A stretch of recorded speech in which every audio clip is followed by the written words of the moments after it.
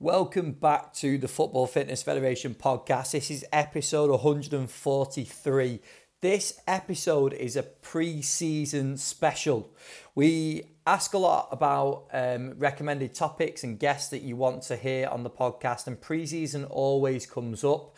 So we decided to put together a podcast solely focused around pre-season, and hopefully when you are listening to this as it goes out, it is a really relevant time as many clubs are going to be going back to the pre-season period over the next few weeks.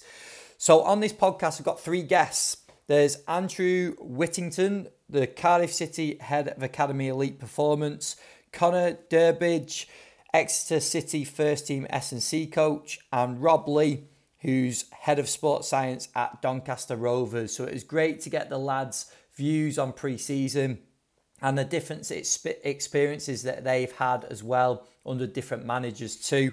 They all used to work together at Cardiff, but then obviously have gone their separate ways since. So it was great to delve into some of their experiences on pre-season. We spoke about the importance of pre-season initially, discussing whether it is an important time or whether it is just a small part of the big season. We spoke about some of the main objectives the lads have in that period as well. We had a discussion around the optimal length of a pre-season period too. And then we spoke about some of the different approaches in terms of the different approaches from the lads and how their approaches might have changed across the years. Also, different approaches from managers and coaches that they've worked with as well. And then we just wrapped it up with some listener questions. But just before we went into those, we spoke about the most successful pre-season period that the lads had and also the reasons why it was so successful. So loads of information in this one. You can probably tell by the length of this podcast that there's some great stuff in this. You will need a pen and a notepad for this one to make sure you get all the notes down. But yeah, I hope you enjoy this episode. Just before we dive into it, I just wanted to give a reminder of our first networking event of 2021. It's been a long time coming, but we have confirmed our first event of the year at QPR Academy on Tuesday the 20th of July, 5 till 8 p.m. And we are going to have a presentation from QPR Academy sports scientist Kieran Deely. He's going to be presenting on profiling fatigue. So we are going to be running networking tasks around that subject. And it's a great chance for you to grow your network and interact with many other practitioners in the field as well. And with it being the first event, I'm sure there's loads of people that are dying to get out and chatting to other practitioners. So come and join us. If you want to join us, you can get your ticket at footballfitfed.com. Click the shop and the tickets are available there. And just a reminder to any of our community members, you do get a discount. So we've got the early bird discount that is available at the moment as this podcast goes out. Community members get a further discount on the event as well.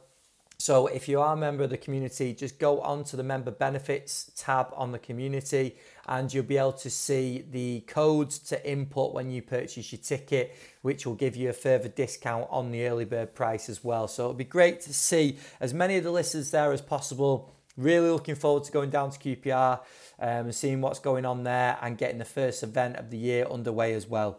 But we'll dive into the episode now, episode 143 with Andrew, Connor and Rob.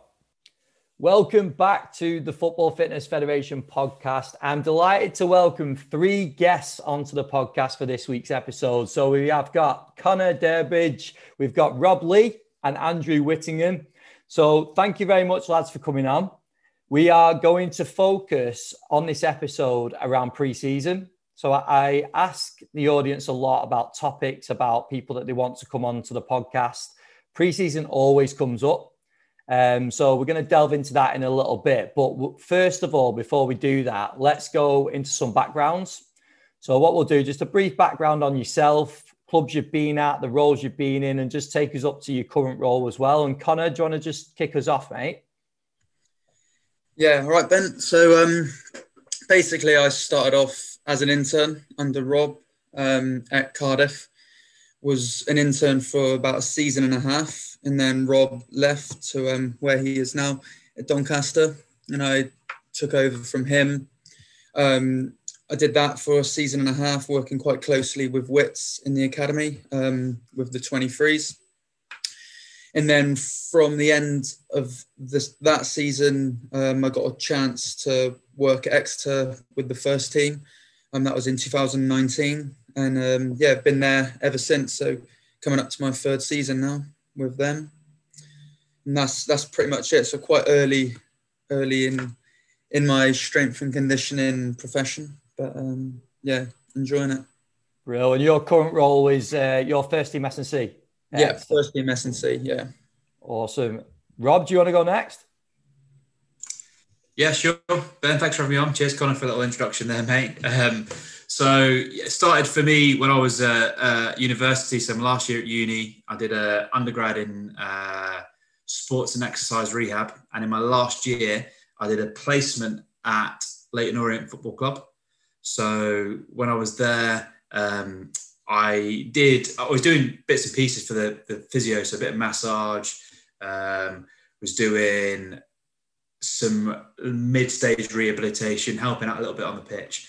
And that eventually led me to going on to the under-18s. So I stayed on the next season, did my Masters at the same uni at Middlesex. And then, did my Masters, started to work with the under-18s then. That led to a paid role. And then after I finished my Masters, I had a season there as head of Academy Sports Science. A bit of a torrid time. It was not that, I'm not sure there's too many Leyton Orient fans that listen, but they got taken over by an Italian guy, and the club just went downhill. We ended up getting relegated from League One. But towards the end of the season, I was working with the first team as like the S&C coach, helping out with a bit of sports science. From there, went to Cardiff as under 23 strength and conditioning coach. And that was because the manager at the time of when I first went into Leyton Orient, the manager, Russell Slade, went over to Cardiff, and he took his fitness coach, Lee Sunwood, over to Cardiff to work with the first team. Opportunity come up to work with under-23s at Cardiff, so I went over there. I was there for 3 seasons, and then typical how you get a job in football, the physio who I used to work with at Leyton Orient got the job at Doncaster, the opportunity to come up to head of sports science role. So went there in 2017, and I've been there ever since. And Witch, do you want to round it up, mate? Yeah, there seems to be a theme of these boys leaving Cardiff, and I'm still there, so I'm not sure what. Similar sort of thing, normal sort of thing you'd expect, undergrad, postgrad at Cardiff Met. Finished there in 2013, and I did a sort of a full-time of a year internship at Cardiff City within the academy, so working with predominantly the 16s and 18s. And then sort of right place, right time. At the end of that season, there was a position available as a lead academy sports scientist. So working with the 18s predominantly, but also looking at helping with the other age groups as well. So that would have been 13, 14 season. So a decent amount of time ago. And so obviously I've sort of jumped from some different roles within the club. So overseeing 9s to 18 sports science provision as head of Academy Sports Science. And then obviously bumping up to look at overseeing 9s to 23s and probably working a little bit more closely with the first team. Over the last sort of 18 months to 2 years, I've sort of jumped from a sort of dual role with coaching as well. So I was assistant 18s coach as well as head of elite performance. And now predominantly this season onwards, I'm sort of reverting back to the performance role itself and not the dual role. So most of the time, obviously all the time spent at Cardiff, but a little bit of a difference in background with a mixture between the sports science, S&C, and obviously the technical coaching as well. Perfect. Cheers, lads. Well, I'm hoping this podcast is at a decent time for people, because it's tackling the topic of pre-season. I know a lot of clubs are going to be going in as this goes out basically from next week or the week after. So we've got a few areas we want to sort of cover, and then we've also got some questions that have been sent in as well that I haven't given you the heads up on, so I'm going to throw them at you in a little bit as well, see what we can get. But just to start with, I thought we'd start with the importance of pre-season and just to get your views on it, because obviously looking at the whole season, essentially, and we'll get into the length of pre-season in a little bit, we might have a 6-week period, an 8-week period. I don't know, this year's been whatever we could get basically, but In terms of importance throughout the whole season, where do you rate it? Do you think it's a really important stage of the season where you've got to nail it, or is it just a few weeks where you've got to get through? Like, how important do you rate it? Which, do you want to start us off on that? Yeah, sure. I think maybe my position probably differs to the lads a little bit in terms of our development probably carries across the season a little bit more.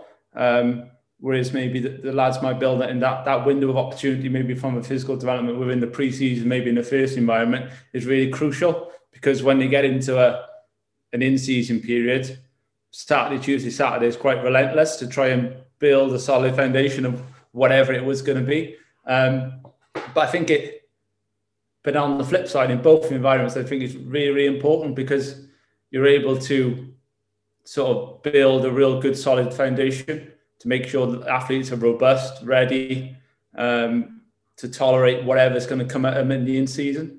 So I think in terms of the importance of it, I think it is important. I think getting it wrong, it can have massive sort of repercussions, even at developmental level. So for example, one of the slides I might present this week or next week to our sort of players and our staff is the importance of sort of surviving the pre-season. And if you can stay robust and hit those sessions off, tick them off, your availability will be so much better throughout the season. Whereas if you pick up a little niggle or injury within the first few weeks, the boys may have experience of this. You generally get on that wheel where you're going to get in that rehab cycle where you don't get that chance to build that load back up again once the games start to come.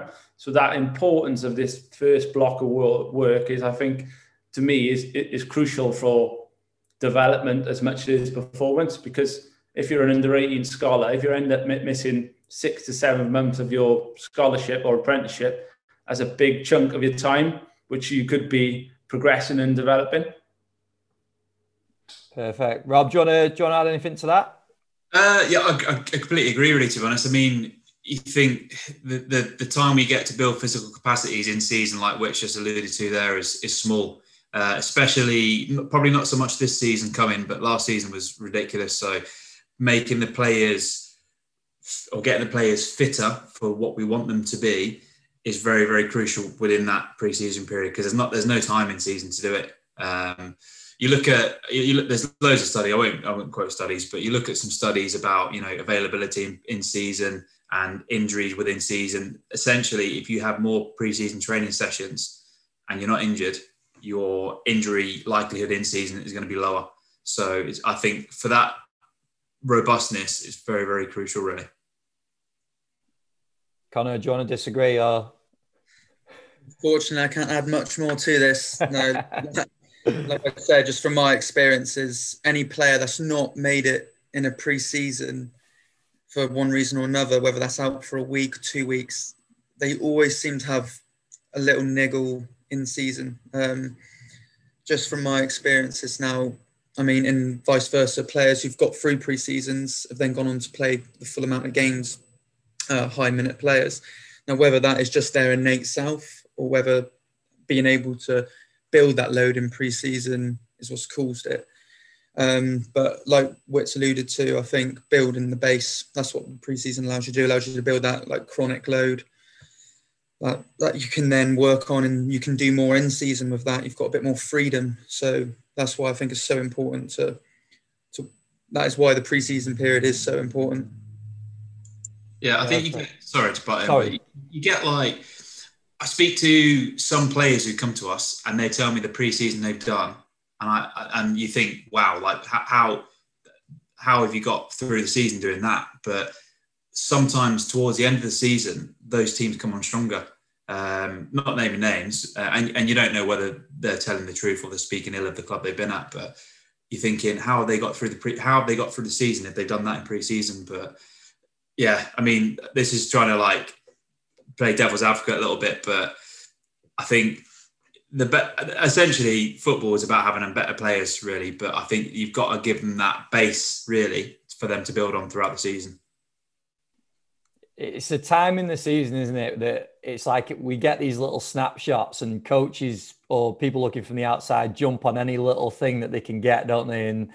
don't know the full picture a lot of the time. And it's a really hard one, isn't it? Because I completely agree. I think it's an important time, but we only get little snapshots, and you see it all the time on social media in particular, don't you, where a team will be seen doing something. The coaches might have a certain objective they're trying to get out of that. Like, it might not be anything to do with in terms of creating anything to do with fitness. It might be just a team bonding session or something, and people jump on it and they're all over it straight away. So it's a hard one, isn't it? Because we like I say, we only get snapshots a lot of the time. Yeah, I agree with you. And it's not, obviously, from our perspective, maybe not so much for Wicks a little bit, but we're all about building physical capacities. That's what we're here for. That's what we're paid to do, and helping the coaches get the players fit to do what they want to do with them. But it's not just about that. And some of the things that people do build mental robustness, do make the players think, you know, when I'm tired towards the end of the game, yes, I've got the capacities to do it, but I can push myself a little bit further because I've done these stupid forest runs that the managers made me do, or run up and down this hill 20 times, you know, that sort of thing, really. So you got to look at the context, as you said, Ben. You got to look at the context. You don't know where. You look at snapshots, you've got to look at the context around it and why people are doing it, really. Anything else to add to that, lads? I think that's all good from me. Bro, well, what we'll go on to next are the main objectives of a pre-season period from your point of view. So I know, obviously, technical coaches, the manager might have certain objectives they're trying to hit. Physios they're going to have objectives they're trying to hit. But from your point of view, in your role working with the players that you work at, what are some of the main objectives that you're trying to hit across that period? And Which, do you want to start with you? Yeah. I think the objectives, for me personally, I think they start in the programming for the off season. So when you have those meetings with your players and you decide sort of the structure of what you would like them to do and adhere to, I think your outcomes for your preseason sort of start there, because if they're good and they're good adherence and they really nail the programs in terms of maybe keeping that decent level of aerobic capacity and keeping themselves relatively robust from a running perspective, because it's not the be all and end all in that period. They still need to rest and regenerate. Especially, I'm thinking more from a gym-based perspective. So if they keep that chronic loading of, I don't know, with our situation is, I don't know, can they build strength? Can they build hypertrophy in that block? So when they come back in as an objective is almost keep that going. So we're not just like parking things and then we're having to sort of restart everything. Hopefully the most professional athletes would ensure they got that level of capacity to be able to hit the ground running that first week. So I think from my perspective, looking at maybe week 1 or week 2 is almost that safe progression into everything again. So whether that's changing direction, accelerating, decelerating, progressive high speed, ball striking, finishing, having bodies in around you, some more sort of cognitively demanding situations rather than you program on your own with a ball and a pitch and single running. So I think those sorts of objectives are clear when I try and plan stuff in terms of clearly sort of objectifying and ticking those things off quite early to sort of get into a readiness state that they're sort of handed to the technical staff in line with the fitness staff at as early stage as possible to say, great, they can sort of do everything. They can change direction. They can ball strike over various distances. They can high speed. They've progressed up to exposures to sprinting. Those sorts of key objectives for me are really key over the first sort of maybe 4 to 7 sessions. And then giving them a little bit of progressive load leading into that first maybe competitive game minutes then. So yeah, and that would be the same for the off-pitch stuff as well, potentially, is obviously you're trying to build and progress that load as well safely, because you've got that concurrent effect going on of pitch, gym, recovery, decreased sleep levels because they're waking up at a different time now because they're back into a structure, whatever it would be. So I think that's really key, is obviously trying to really integrate those things all back in together safely, and not spike anything at a different time then. So I think that those are those key sort of objectives for me, really, is of building in those first few weeks are really crucial. Connor, do you want to add to that, mate, in terms of your objectives? Yeah, so interestingly, probably how I would differ mine to Whit. So by the end of the pre-season, I want players to be prepared for multiple matches, both physically but also tactically. So how I kind of look at it is going backwards from there. So I want them to at least get 90 minutes in throughout the pre-season. So that's one of my objectives. I want players, that's what I tell the coaches, we need to build our match minutes. So every player in the team has got 90 minutes under their belt. And then obviously throughout the whole pre-season period, you want them to stay injury-free. So that allows the tactical element. So they're there for every training. They can build that non-verbal communication that often a lot of coaches talk about. So that's kind of how I break it down. That's like my big goal. And then from then I break it down to like Wits is saying. So then I look at, okay, so based on the 2 years, I've now got a good idea of the first week of in-season, what type of load that looks like. And then each week from then I just build backwards. So I know what my first week and second week kind of look like. And then there's other small goals. So you want to make sure every player's been exposed to a max sprint in a controlled environment before they go into a game, and work into your worst case scenarios. So whether that's through repeated sprint training or whether that is in how the coaches want to do a sort of tactics. So I kind of, work backwards from it. Just doing it that way, really.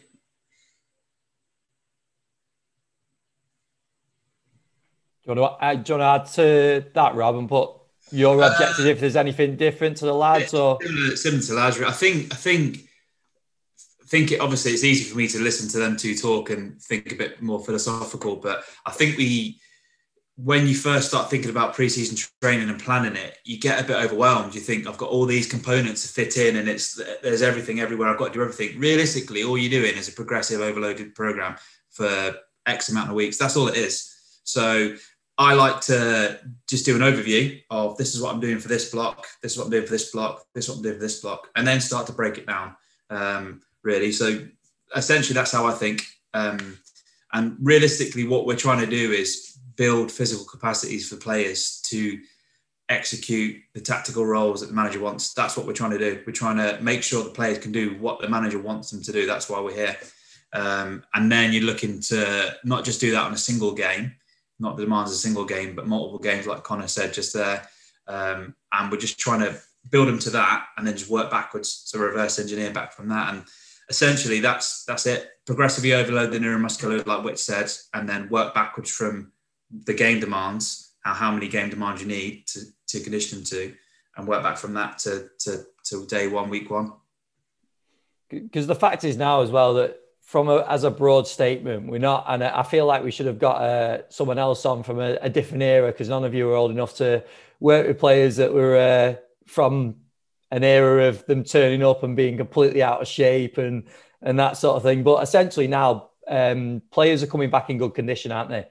They're coming back, and they've generally, as a general statement, they've done stuff through the off season. They've kept themselves in good condition. I know Connor was talking just before we started recording, saying they've had lads in working throughout this time as well. So it's taking them where they're at, isn't it? Which is going to be very different to maybe 10 years ago or however long back we go in terms of players turning up completely out of shape. And the pre-season was then literally first few sessions is a case of dusting those cobwebs off completely, wasn't it? Yeah, I think with like technology nowadays as well, with like the Map My Run, Strava, it's definitely made pre-season planning a lot easier. I've got a great idea of where certain players are at now, whereas perhaps before you were uncertain. And it has kind of affected, if I'm going to give a little bit away, it's kind of affected how I'm planning my first week of pre-season. So last pre-season, we had a lot of the core squad, a lot of players stayed and they followed the program well and knew exactly what they were doing. This season, I've not had as many people send in their sessions through. So I was planning to do some sprint testing on the second day back, because in the program, a lot of the work players are exposed to max sprinting, so it wouldn't be a problem. However, because I've not had a few back, I've kind of taken my foot off the gas a bit and rescheduled it for another time, purely based on the fact that I've now got evidence that players have done or haven't done something. Likewise, last season, I probably was able to accelerate my pre-season based on the fact that I knew they did the work through their recorded sessions. Anyone want to jump in on that? Sorry, Wits. I think I'm probably jumping back into a little bit what Rob said around the objectives. Really, when I'm thinking about what I said and reflecting on what the boys had said, is I think it's got to match to what the technical staff or the multidisciplinary team wants, because it's pointless really having my own objectives if they don't match with the other stuff around. We could have a perfect plan on paper that looks like all whistles in 6 weeks and it's really perfect, but you might put it up on a screen in front of the rest of the staff. We're like, oh, actually, no, that's changed now. We're off on that day. We're in on it. We're doing this now. And you're like, unless you that relationship and the communication with whoever is the key stakeholders, whether that's the manager, first team coach, assistant coach, in our sort of environment, whether that's head of medical, head of coaching, academy manager, the PDP coaches, I think it has to be clearly planned alongside each other to sort of know, like what Rob was saying right now, technical, tactical demands. When are they planning to integrate certain things? So we might be like, I don't know, when are we trying to look at out of possession pressing principles? So what day are we going to try and start to do that? And how can that affect what we do from a physical perspective? So we probably make sure we tick those things off before they go into that session, or make sure that we try and integrate it as best as we can. So I think it's key that straight away that relationship and the communication is there, so it's delivered from an integrated fashion rather than the sports science or the S&C is perfectly happy because they got a great plan on their laptop, but it actually doesn't flow like that. Yeah, that's a great point. To be honest with you, that's what I was trying to get at. Is I've just given an overview of, obviously, we need to build physical capacities. Everybody knows that, but we need to know what the manager wants. Then you can work back from that and you can be like, right, okay, well, this player X hasn't got the aerobic capacity to deal with repeated sprints as a fullback. So we need to improve that player's aerobic capacity. Obviously, you do it collectively as a whole and get everyone up to a baseline. Then you look at individuals, building from there. But unless you know where the manager wants to go, you're it's having a stab in the dark, basically. And it ties into what Connor said about before as well, isn't it? Because there's a fine margin between getting players injury free throughout that period and getting the right intensity into him, isn't there? And that's where it comes into, I suppose, managing each individual within the squad as well, doesn't it? In terms of people coming back, maybe having different injuries the previous season, obviously different injury histories, but then making sure everyone's ready to go on those first few games. Yeah, that's it. I mean, you can do certain tests, and I'm a big fan of Martin Boucher and his work with the 30-15 test, the intermittent fitness test, and that helps you to individualize running intensities, especially for the first probably 2-3 weeks, and then you're getting into games, you're looking more at top ups or add-ons rather than actual condition sessions for the squad. But that helps you to kind of individualize within a squad environment when you're having 3 or 4 running groups based on their test scores from that, rather than just everyone's doing the same run. Here we go, like it used to be. So that definitely does help. Well, we'll move it on to, and I know this again comes into, you've got to take into the factor that there's other people in control of the preseason period or other inputs in terms of the manager and even logistically with the club and obviously everything that's going on with COVID and restrictions and stuff at the moment. But I wanted to talk about the length of preseason. So if you were literally in charge of that period and you could plan out, we're going to have X amount of weeks, Where would you go with it? I know this can be a bit of an open discussion, but I just thought it'd be good for coaches to hear or get into your mindset around how long you'd want for a pre-season period. Rob, do you want to start us off? Yeah, sure. So I've had this conversation a few times, and I think in terms of having time to work with players, longer is better, essentially. But we haven't got that freedom. So I've spoken to rugby quite a bit, and they've got quite a good way of doing it. So what they do is they have a general prep period, and this is rugby union coaches, veteran English coaches spoken to. Their general prep period for like 4 weeks. Or 21 days, just over 21 days. And then they have a little break where the players can go away for like 4 or 5 days. And then they come back into specific prep or more like competitive prep. So I quite like that model where you've got 4 weeks or so to build capacities. You can periodize, you know exactly what's happening rather than games being thrown in here and there. And then within the second block period, then the games start to happen. So you can definitely make players stronger, fitter, more robust within that 4 week period. And then you just sort of topping up and adding on, really. Because typically we have 6 weeks, don't we, in football. I'm not sure who decided 6 weeks, but it's always been 6 weeks since I worked in football. But having that extra sort of period, extra 2 weeks added on top of it to help us split it down the middle and then give the lads a nice little carrot in between where they've got some time to go away with their family. For me, I think that would probably work better. Do you know of anyone, Rob, that incorporates that in football? Or is that literally just from rugby? In football, no. I know that some clubs will have like open sessions where you can come in the 2 weeks preceding the start of pre-season training, but they're not compulsory, and you can have, I don't know, like a couple of sessions a week or something like that. But I don't know anyone within football that has done an 8 week pre-season. In fact, I might have heard of, I think I heard Joey Barton when he went into Fleetwood. Somewhere just popped into my head that they came in 2 weeks earlier for pre-season to have an 8 week pre-season. How they structured it, I don't know. Whether I'm right or wrong, I don't know. But I just remember hearing it a few seasons ago. But yeah, apart from that, I don't know anyone personally that does an 8 week pre-season. No, everyone's typically 6 weeks. And I think that's why it's good to have these discussions, isn't it, to challenge the norm a little bit. But then at the same time, if 6 weeks works, then that's fine. And obviously we know that it can be out of our hands. But Connor, what about yourself, mate, in terms of the length of a pre-season period?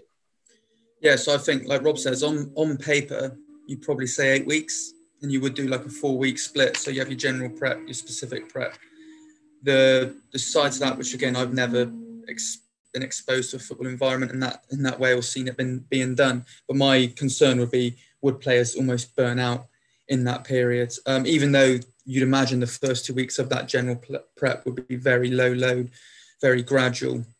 Would they still feel like it's been a long season already at that stage? So I quite like the idea of, having that week break in the middle would be nice. Admittedly, I don't know the schedules for rugby union, so I don't know, do they get a longer off season? So therefore they still get a bit of a break before it and then go in.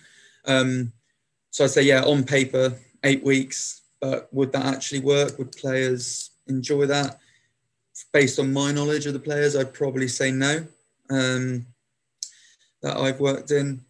But I said, Rob, I know you guys didn't have any playoffs last season based on the lockdown and stuff. I know we spoke about it, potentially doing 8 weeks, so I take it you didn't do it in the end, the 8 week build-up. We wanted to. After lockdown, so obviously players are off for 5 months, and we thought, well, to build capacities, I thought, right, we'll do this 8 week pre-season that I just said, see how it goes. But in terms of money, we got told no, the players, it's going to cost the club too much to do that. So we had to meet in the middle with a 6 week pre-season, unfortunately. But yeah, we did want to do 8 weeks and have that little break in between, but it didn't come off in the end. Yeah, well, that's already one other reason why 8 weeks might not work. Money. From the club's point of view, there's so many factors, I guess, that you have to consider. But from a probably physiological perspective, I would say 8 weeks.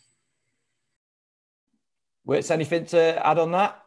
What do you think of the 8 week period? No, I think the boys are on the money really, and like what the lads have said around that sort of, and what we mentioned earlier in that off-season period changing a little bit, whether clubs choose to almost elongate or to bolt on at the end of an off season a little bit more compulsory work. Maybe it's not a full week or whatever, how it looks, creates that extension of the loading for that general prep potentially. So you get a little bit more control of,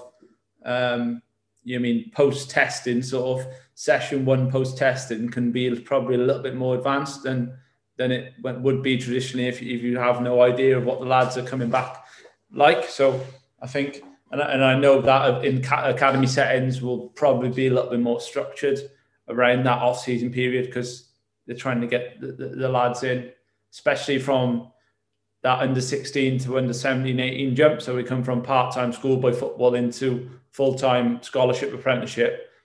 That jump in load can be quite significant, because towards the back end of their under 16-year academy, they get their decisions relatively early. They're sort of sent away to concentrate on exams, so their training load starts to sort of creep and drop down. So I think, apart from this year, previously that they would finish quite relatively early, so they got a big jump. They probably need to have that longer build-in to make it safe as they progress into sort of full-time football. I think that word of an ideal chunk of time is going to be like, I'm watching the Euros now thinking, and even players within our club and within our first team environment, the club are back in testing over the weekend now, and I'm like, players are still like playing, so they're going to go back in and they're going to be needed for that first league game. So their pre-season might be 2-3 weeks and what it's going to look like. So I think it's difficult to say, we want to have an ideal structure, because different clubs are going to have lots of pockets of players who are actually going to be missing from that pre-season. So I think the challenge for the practitioners at any level is how to sort of reintegrate them, progress them safely, knowing off the back of what their sort of off-season period is going to look like. I don't know if you have referenced last year, which we all know was chaotic to say the least, but are there any other lessons that you might take going forward that possibly got you thinking about certain aspects of pre-season, in particular from last year, or not? I'd say so. I'd say it made me rethink how I structured pre-season, if you like, because we had to go into essentially Saturday, Tuesday, very, very high density of fixtures. I was thinking, and we've had five months off. I thought, how can we progressively overload these players to tolerate 3 games per week in a 6-week pre-season period when they've not done much leading up to it? I mean, they've been doing off-season programs, and obviously we've been tracking them more so since we've been off, through Strava, MapMyRun, that sort of thing. But you don't know exactly what they've been doing, whether they've been doing their strength programs, etc. So it just made me change my approach, really, to try and get more work into the players safely. And actually, I thought it was going to be, we just rolled with it last year. I thought we were going to have injuries, and we didn't have a single injury through pre-season, luckily. So touch wood. So I think we probably will take that approach and go forward with it. And it wasn't nothing. It's nothing revolutionary, really. It was just like we did instead of doing what I used to do was have a hard day on a Tuesday, hard day on a Thursday, moderate Monday, Friday, and an easy day on a Wednesday, so they can recover in between bouts. And all I did was change it around to the more tactical periodization model, where we do like an endurance day on a Monday, a strength or like intensive day on a Tuesday. Wednesday's your recovery day. Thursday's like a bit of a hybrid where you do a bit of both. And Friday's like a more tactical day for the coaches, where they can get their points in amongst, and any players that need topping up, you can do that on the Friday. And that seemed to work. Really. I did that for the first 2 weeks of pre-season until games started kicking in. And that was it. That seemed to work quite well. Chuck in a couple of gym sessions on a Tuesday and a Thursday, and that was it. But previously, 2 days a week was the most we sort of overloaded them, and then you add in the game on week 2 if you're doing a 6-week pre-season. So we just added in that extra day to try and get a bit more load through them, and it worked. You'd be actually surprised how much the lads can tolerate. Now, I mentioned at the start of the podcast our online community. So for anyone that doesn't know about the community, we've got an online platform. We have over 40 hours now. It could even be up to 50 of webinars and presentations around a number of different topics around football fitness available for you to watch on demand from loads of different practitioners across the world of S&C, sports science, nutrition. So you can go and check it out. You get a free month when you sign up. So if you go to footballfitfed.com, click the community tab and sign up there. It'll give you 1 month free on the community. After that free month, it's only £4.99 per month going forward. And we've got some great stuff coming over the next few months. We've got some new partnerships to announce. So we have loads of different partner discounts available on the community. So we've got some new partnerships to announce. We've also got a few new webinars coming as well. One coming up on strength and power in team sports, or developing strength and power in team sports. Joining the last few webinars, so we had Tom Joel from Leicester City presenting on using different levels of feedback to help inform practice. And then also the nutrition guru, been on the podcast a few times, Matt Jones, presented on football nutrition, a periodized approach. So there's loads of webinars and presentations available just like those. And I mentioned at the start of the podcast as well about our event at QPR.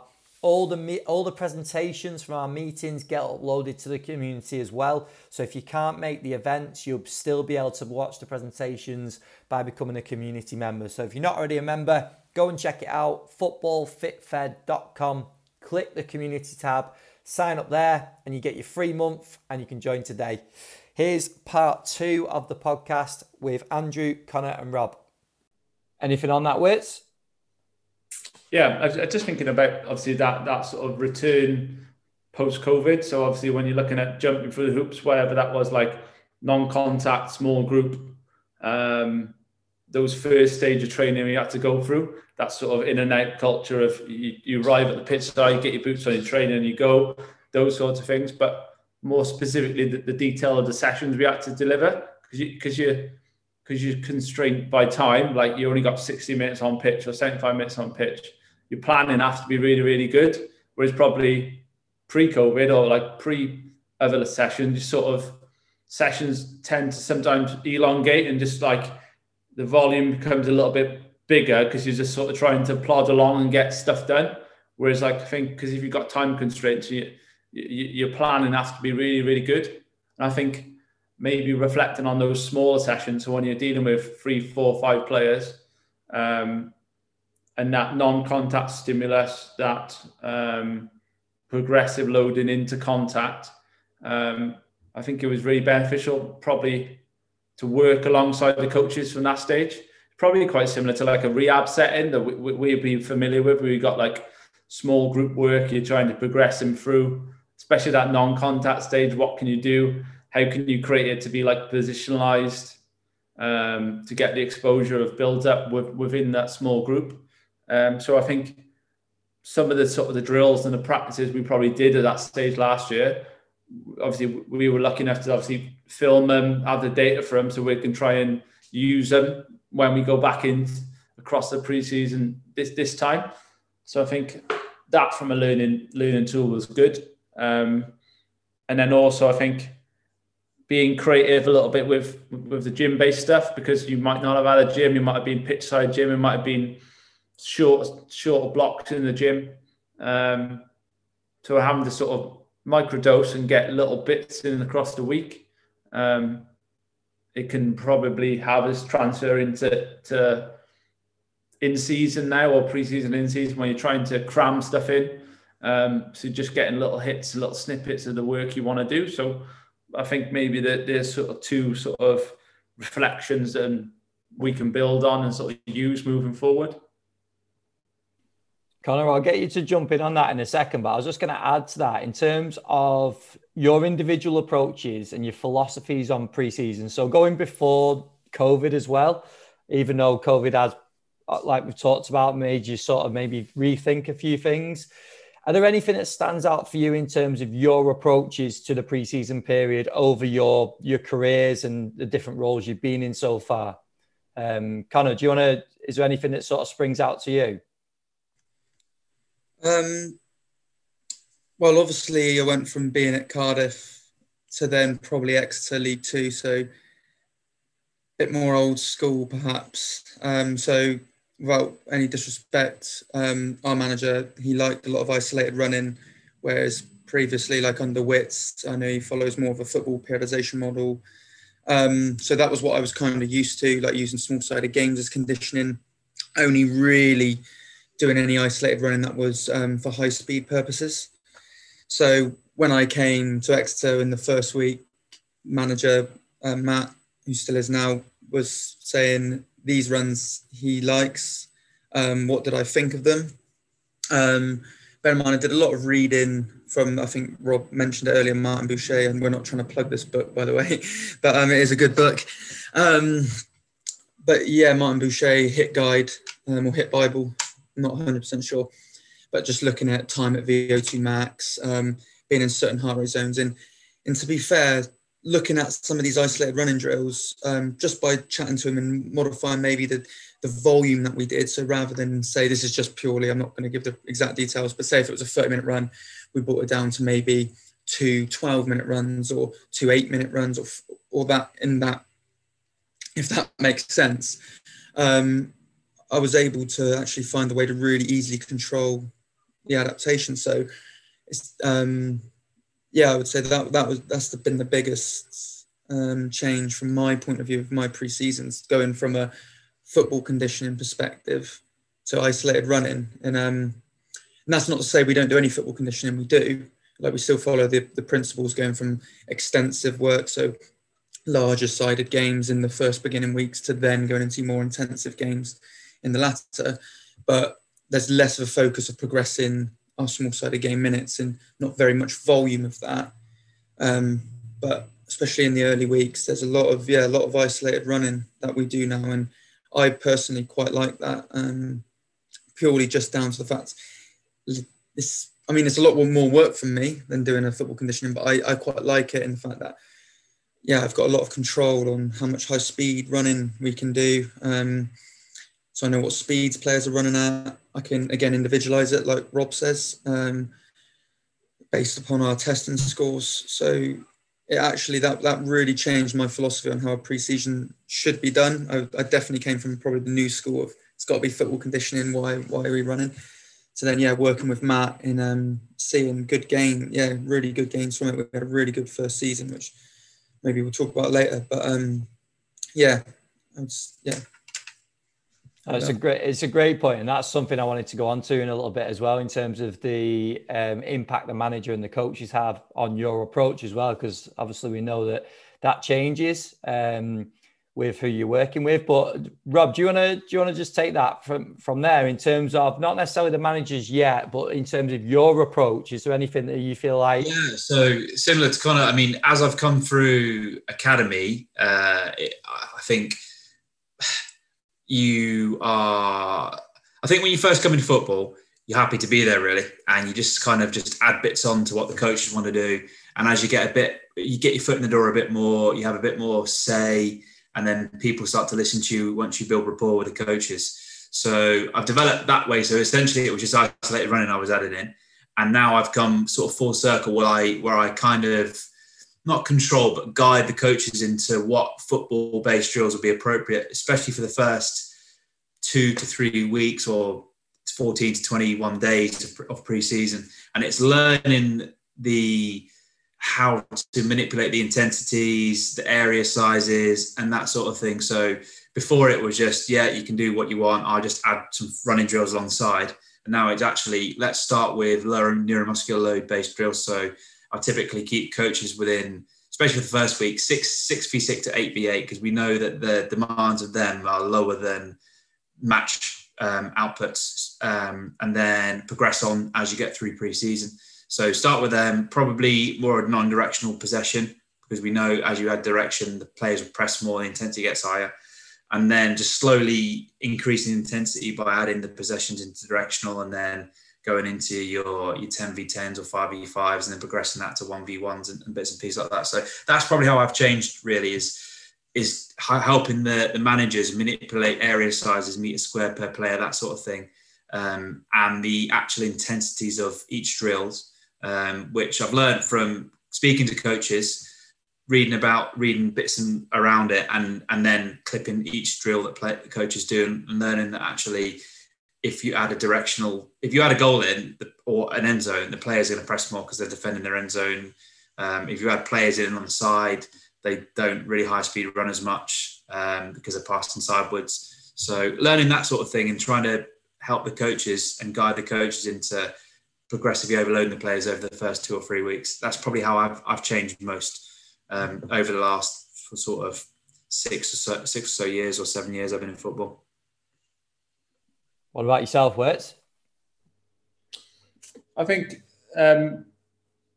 like a combination really, and a mixture. And I don't know whether we're going to cover it a little bit later, but probably prepared players to utilize a different model sort of in season as well. You mean, so that has to have I always try and make it sure it has a knock-on effect. When Rob talked about that reverse engineering. So, for example, if you're like over a few years, and I know he was on the podcast a few weeks ago, like Damien Roden's sort of an adaptation of football periodization. So it weren't as step-by-step as Raymond presents it in the book, but is almost like taking the key principles of those ideas of that progressive game-based conditioning and sort of overloading and underloading around it, and the sort of the isolated running that he prescribes alongside it.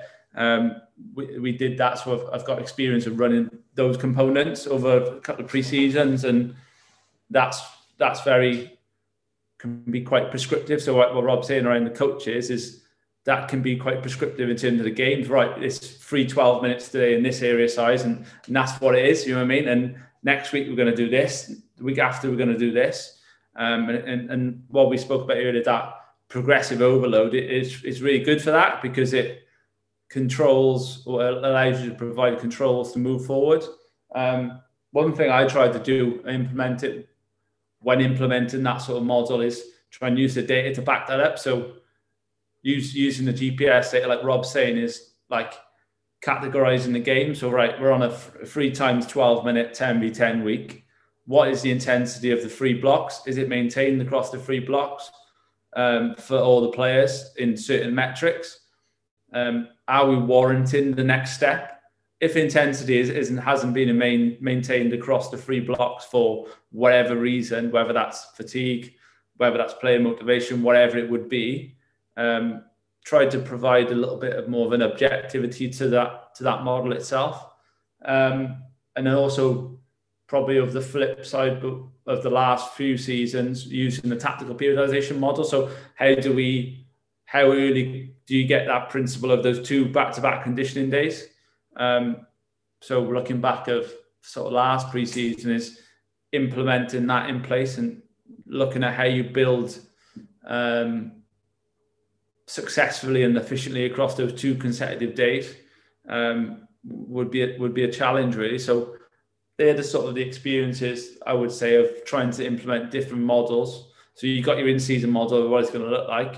How do you implement that back into the pre-season? So, and then also how does that affect the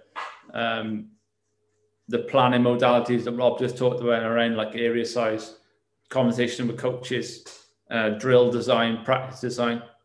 I think from a personal perspective, that's obviously where my strengths are from that coaching and performance background, is that I can really say, actually, that's what that player needs in that moment, and sort of look at the technical, tactical demands with the physical and say, that exercise is or that practice is going to really give him bang for your buck in that situation. So I think for succinct planning, is trying to impart that sort of knowledge into the sessions, really. Brilliant. And then we'll move on to some different approaches under different managers now. And we don't have to name names or name clubs or anything like that. But the way I'm thinking about this is that we might have some coaches that have worked with the same manager. They know that approach inside out. It might not have changed that much across the time at the club, or we might even have people that have not been in roles at clubs. So I thought it'd just be good to pick your brains on some of the different approaches, and maybe just some of the different approaches that have changed your approach then or made you adapt. I know Connor's just mentioned about his current club there, going from Cardiff. But if there was anything else, Which do you want to start us off on that? Yeah, I think trying to reflect in terms of maybe how many sort of coaches that I've been in positions working alongside. I think whether that's an academy setting or a first team setting, there's always going to be sort of biases around certain elements in season, pre-season. So some like we talked about earlier might be really for mental robustness driven through isolated running, or even not even isolated running as a pitch pace. It might be like away from the training ground, go and do these types of activities. So I think it's really finding a balance of what I spoke about earlier, of that collaboration and understanding what they want from it. And then sort of trying to build your program from a pre-season around that. But obviously holding your key principles that you think is going to be successful. So, and obviously having the ability to sort of stand up and put your point across. Obviously the boys are probably in a more pressure situation because the managers themselves are in a more pressure situation. So we probably can't afford to waste sessions across the period. It's got to be right. But maybe within a developmental setting like the academy, our development of physical, technical, tactical development doesn't stop when that first league game under 18s and 23s level starts. So it should continue all the way throughout anyway. So I think in terms of changes of personal philosophy and anything that stands out is, I think, similar to what Connor just said, that I think the importance, and there is room for isolated running. And I think because you can get that control element of certain athletic development qualities, certain ticking physiological markers off as you go through, but then also ensuring that that individualization is there, whether that's positional, whether that's based on screening, testing scores, like the lads have mentioned previously, are sort of key. So I think it's probably gone full circle. So if I'm speaking to someone now, I would be trying to say, right, what sort of do you want from your pre-season period? And then also devising that sort of integrated approach. So I think if I'm planning pre-season now, it's going to have some sort of football conditioning element where it's sort of game-based and practice design is really important. But I'm thinking, actually, I do warrant some time of isolated running that's going to develop sort of mental robustness, but also tick off good quality physical athletic development at the same time. Rob, anything on that? Yeah, it depends on. I think I've just worked it out. Actually, I'm starting my 10th season in football. I thought it was about 6 or 7. It's flown by really, to be honest. But I've been at Donny for 4 seasons now, and I'm now into my 4th manager since I've been here. So actually, what's happened typically is a manager's left. So the first 2 managers left during the off-season period. So I basically had to plan pre-season myself and then hope that the manager was okay with it and just roll with it. And sometimes we haven't even had a manager appointed until the first week of pre-season. And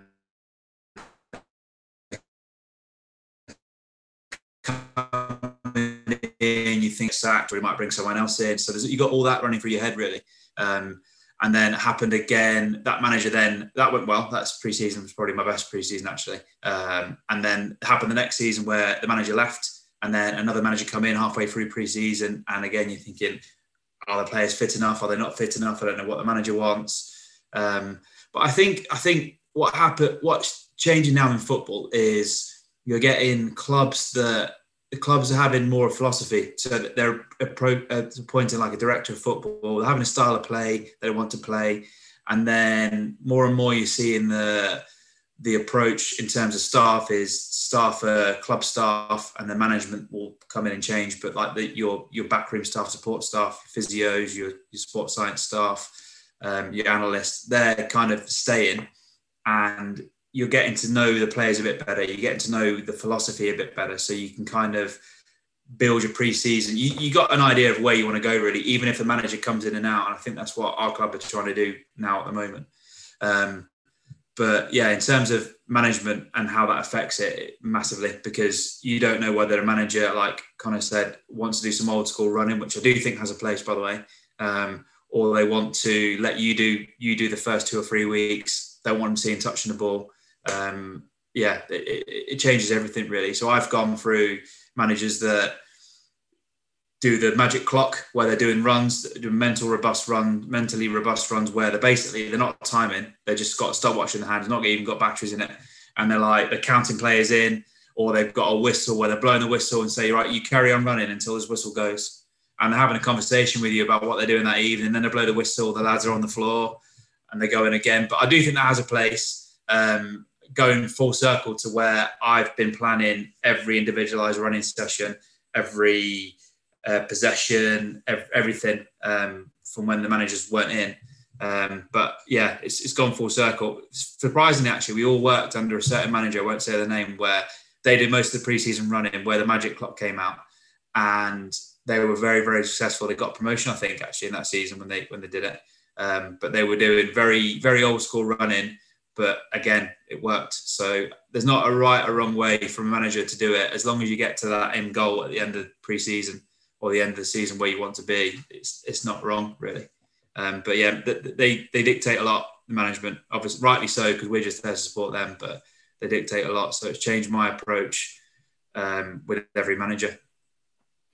Connor, what do you think about, in terms of isolated running, do you think, and I'm not saying this should lead the program at all, but do you think players are expecting that, like from sort of previous experiences, or their way of thinking about a pre-season period? Is it something that you think they're expecting?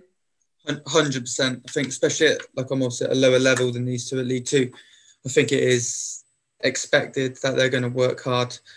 So, for example, week 2, maybe we might do a 120% MAS or IVFT run.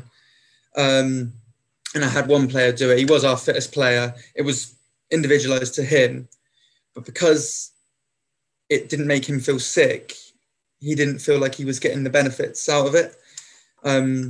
So that's one of the difficulties I would say that I have to deal with, is that players are expecting to feel sick every time they do a run.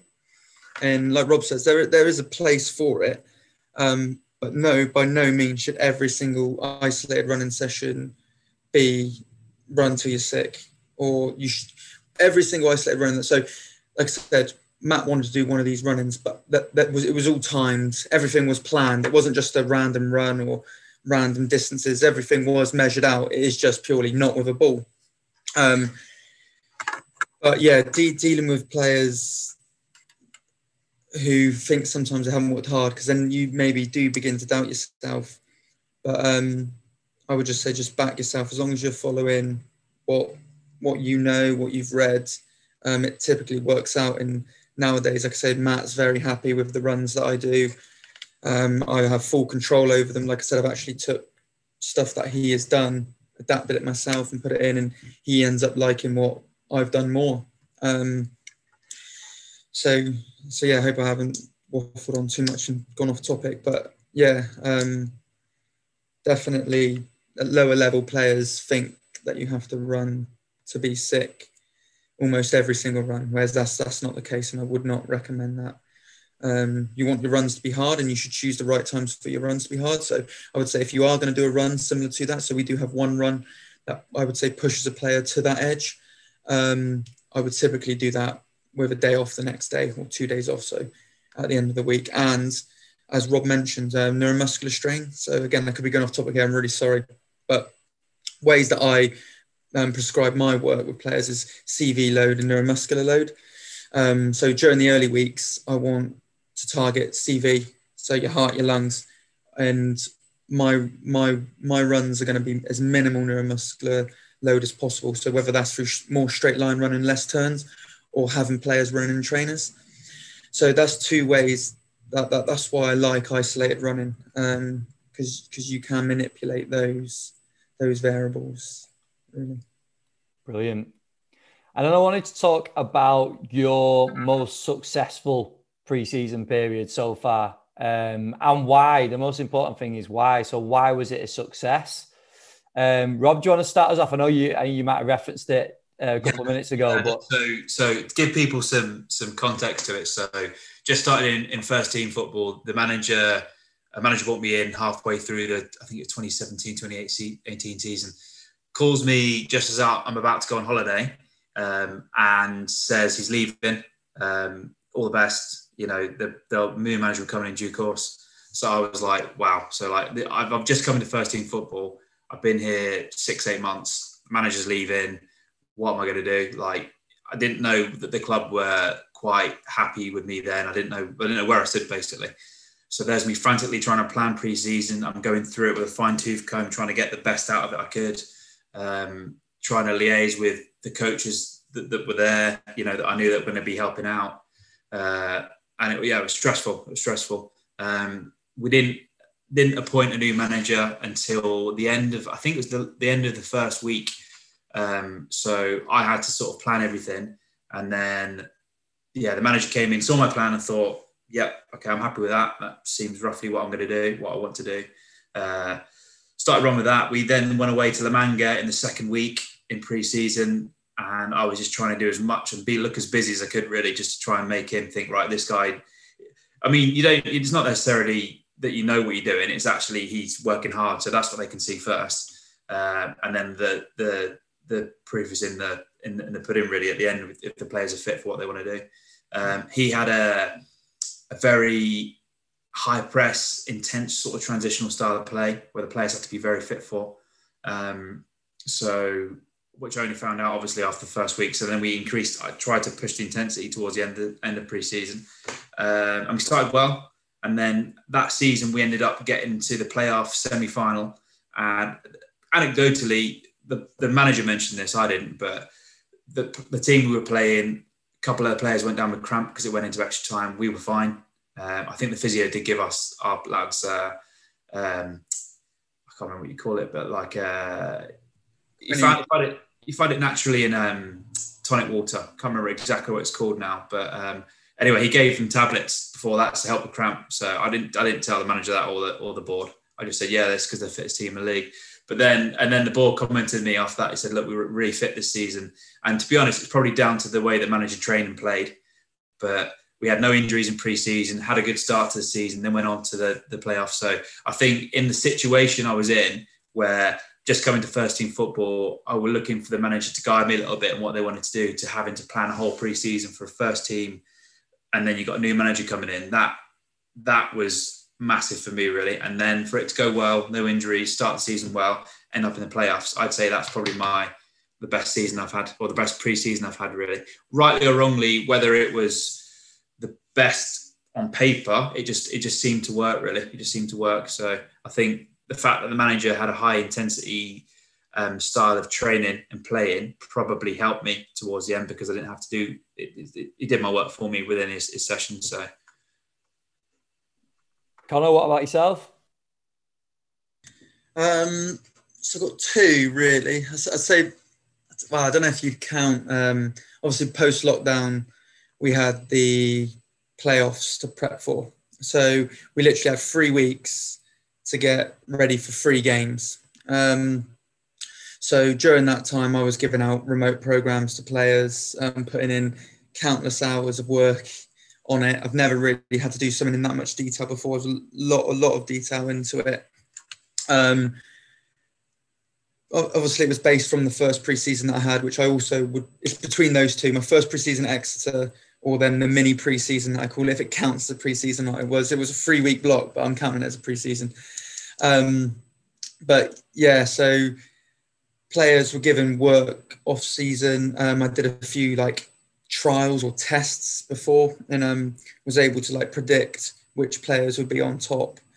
And they all came through as I predicted. So that was one good reason behind it. We had 0 injuries in this 3-week block, which probably is 3 weeks. Maybe that's why players didn't get injured not long enough. But they were then able to play a 90 minutes first game against Colchester away, which we did actually lose. We actually looked a bit sluggish, so I was very worried. But then second game at home, we were absolutely on fire and were able to go into extra time.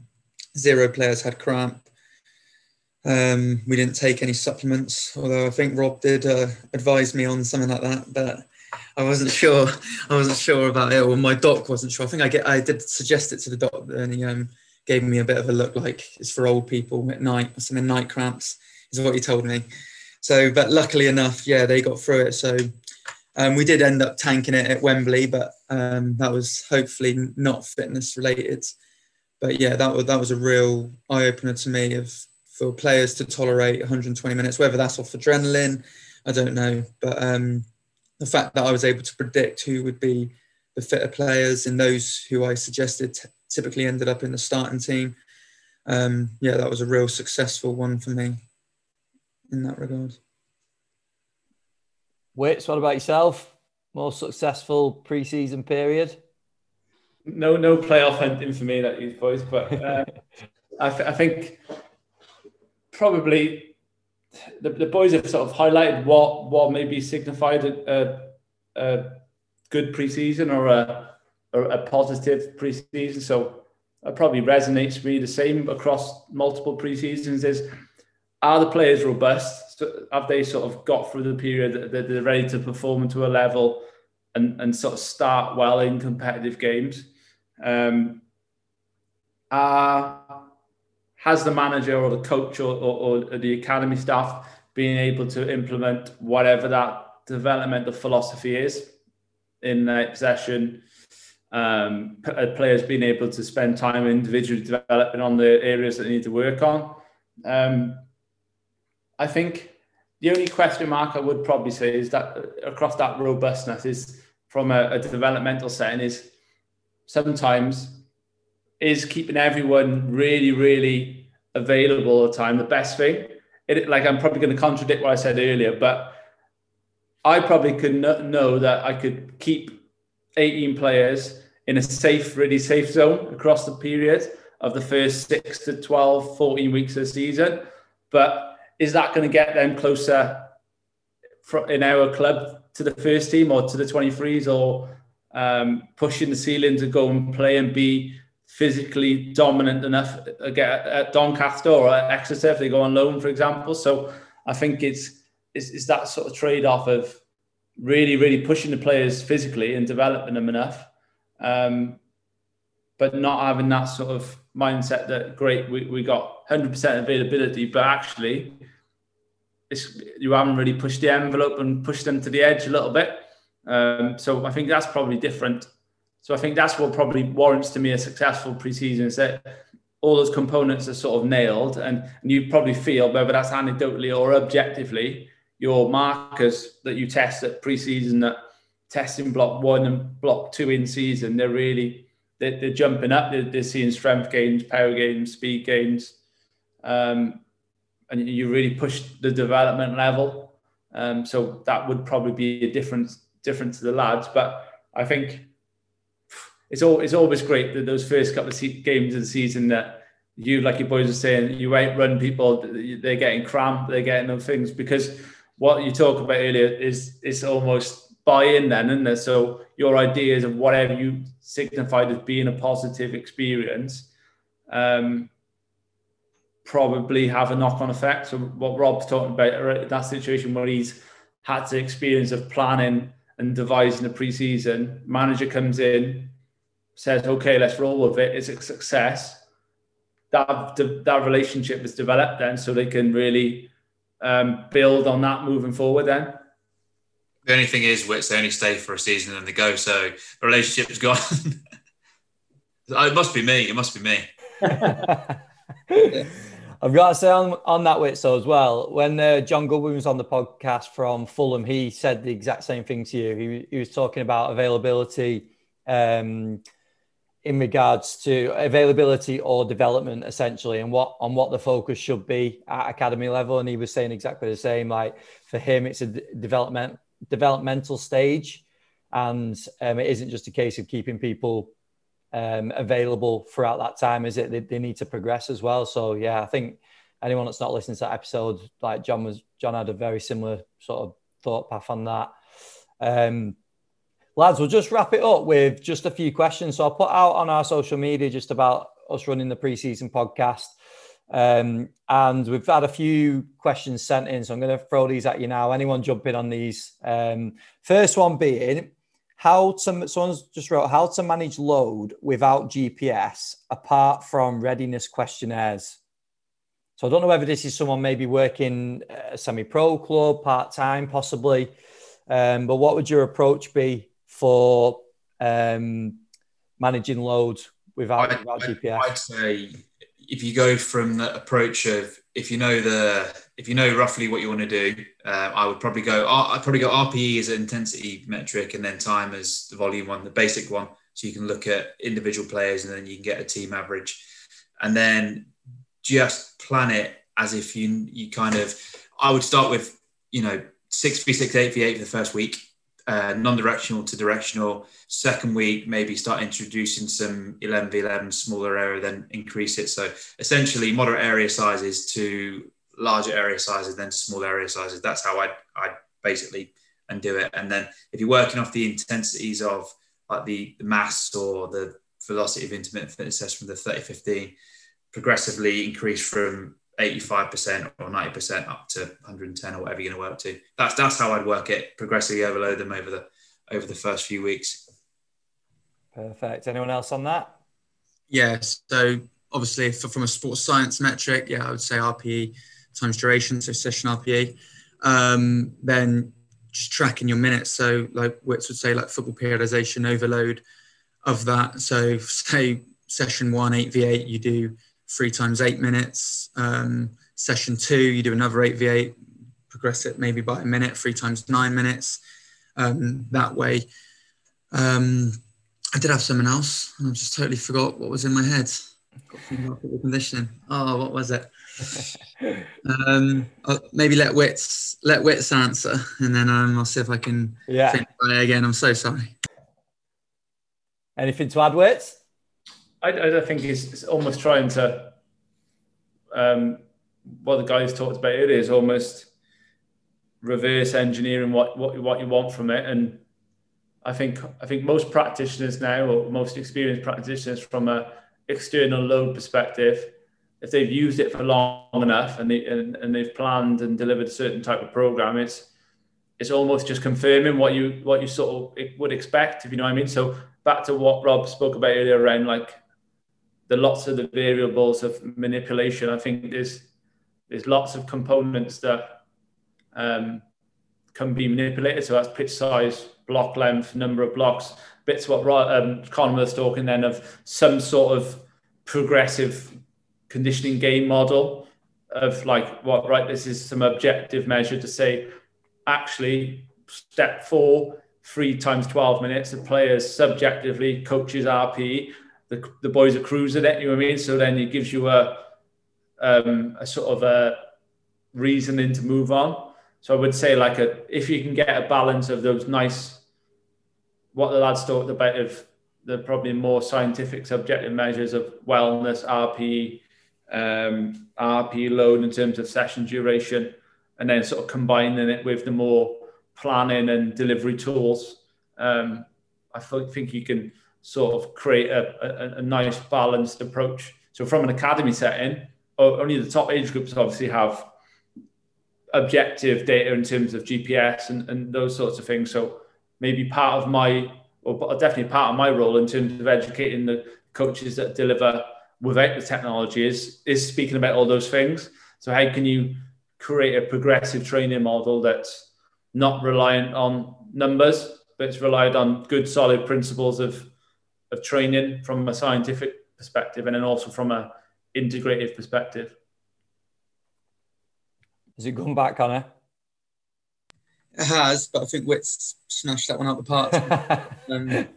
But yeah, no, mine was from a MAS perspective. It's just knowing your sets and reps on certain runs, and then in your distances, and you can kind of gauge it from that way. So I don't know who's this question's for, but I wouldn't recommend. So say if you're going by MAS, yeah, I'd say in your first week or two, go no higher than definitely 120% MAS. Maybe then in weeks 3 and 4, you can go to like your 130s, 140s. But no, I think the way Wits described it then was bang on, really. Bro, well, that's for Eclipse Rehab UK.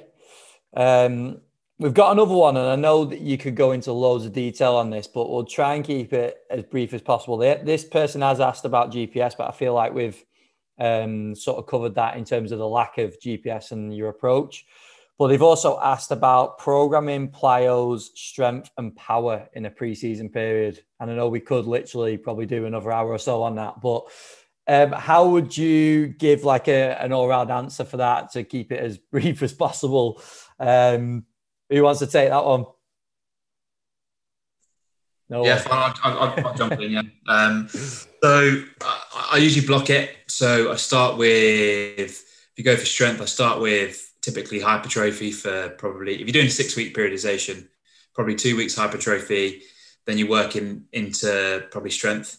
Again, it's individualized based on your testing for pre-season, and their training history, but probably hypertrophy, then into strength, and then into maybe some kind of undulating periodization, probably as you get towards the competitive prep. You're dictated by games because the games are going to take over and you're going to have to work around games. So as you get in towards 90 minutes, you're not going to want the players to be sore. So you might do like a microdose or like a more of like a isometric approach. That's what I typically do towards the start of the season. Plyos typically will start with foundation based ones, so jump and hold. I normally do that for probably the first week or so to get the landing mechanics, and then work into extensive, so like your repeated jump, ankling, that sort of thing, and then go on to intensive, so like I can never say the word, but the intensive jumps, so like your shock method towards the end of the season. But again, based on your testing, typically I'd have like 3 groups, and some players won't even go into that if their RSI or their reactive strength is too low. They won't go into that. They'll just stay on the extensive based stuff. And then power, plyo power, probably similar really. I'd probably group the power based stuff in terms of like your speed, strength speed stuff into your strength based program. Probably wouldn't do too much of that until week 3, 4. And then your plyos just follow on from there, and then the last block probably undulating. That's probably in a nutshell. That's probably how I do it. Obviously, individuals you'll change, and I just try and bucket and group best I can. Brilliant. Sorry, Connor, do you want to add to that? Oh, can I or not? Yeah, go for it. No, I just say similar to Rob. I would probably say incorporate it all, but you should have different like phases in each. So for your strength, like Rob says, first week isometric, that will tie in quite nicely with like your extensive plyos. So start very easy with that. And don't forget, plyometric wise, I would recommend very low volumes, because on the pitch, they're getting a lot of plyometric actions from their changes of direction, their deceleration.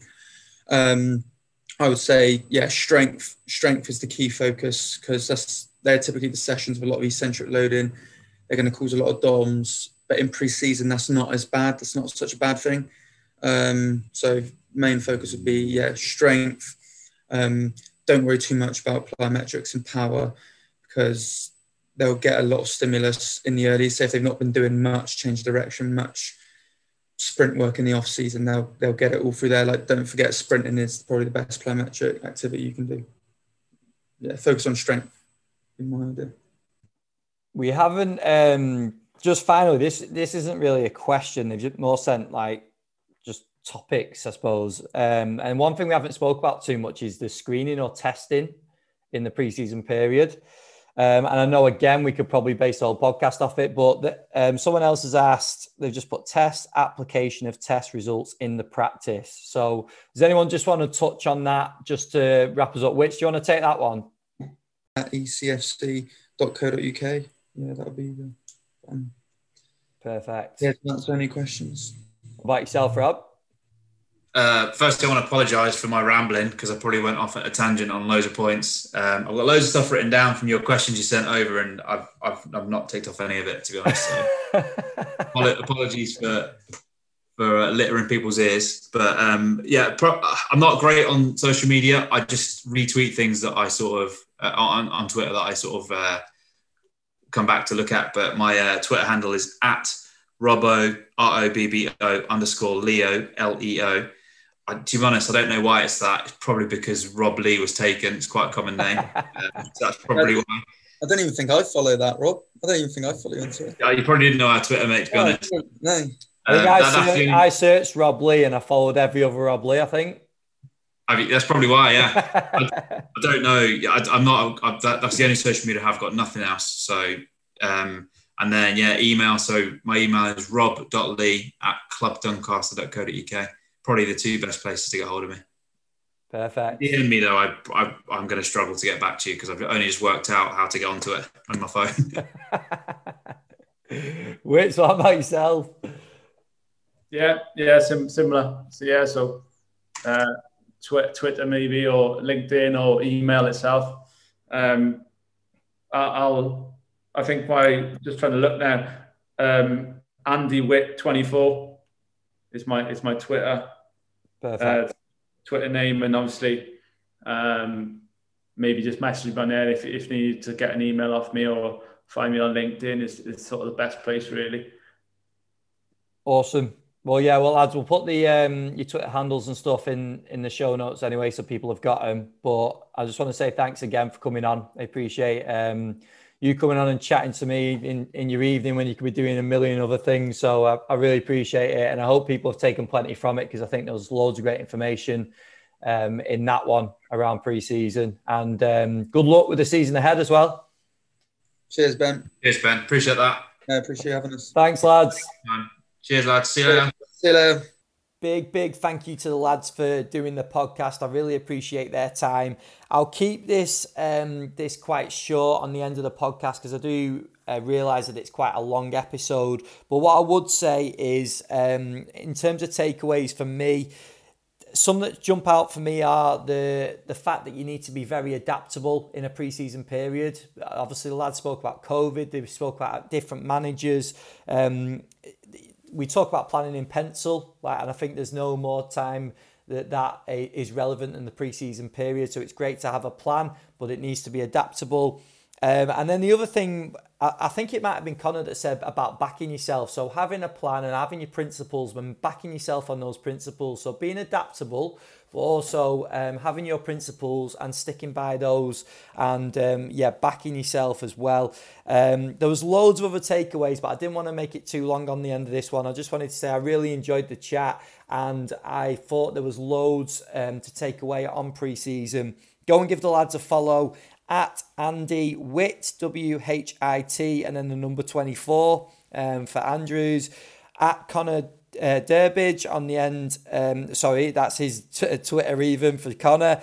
And at Robbo _ Leo, that's for Rob Lee. So go and give them a follow and feedback to them as well. If you've got any questions, any feedback, any areas of discussions, reach out to us as well. And please, as always, give the podcast a share. I really appreciate it. It gets in front of more coaches, and the audience is growing all the time. And I really look forward to bringing you some top guests over the next few weeks. So it's really exciting time for the Football Fitness Federation podcast.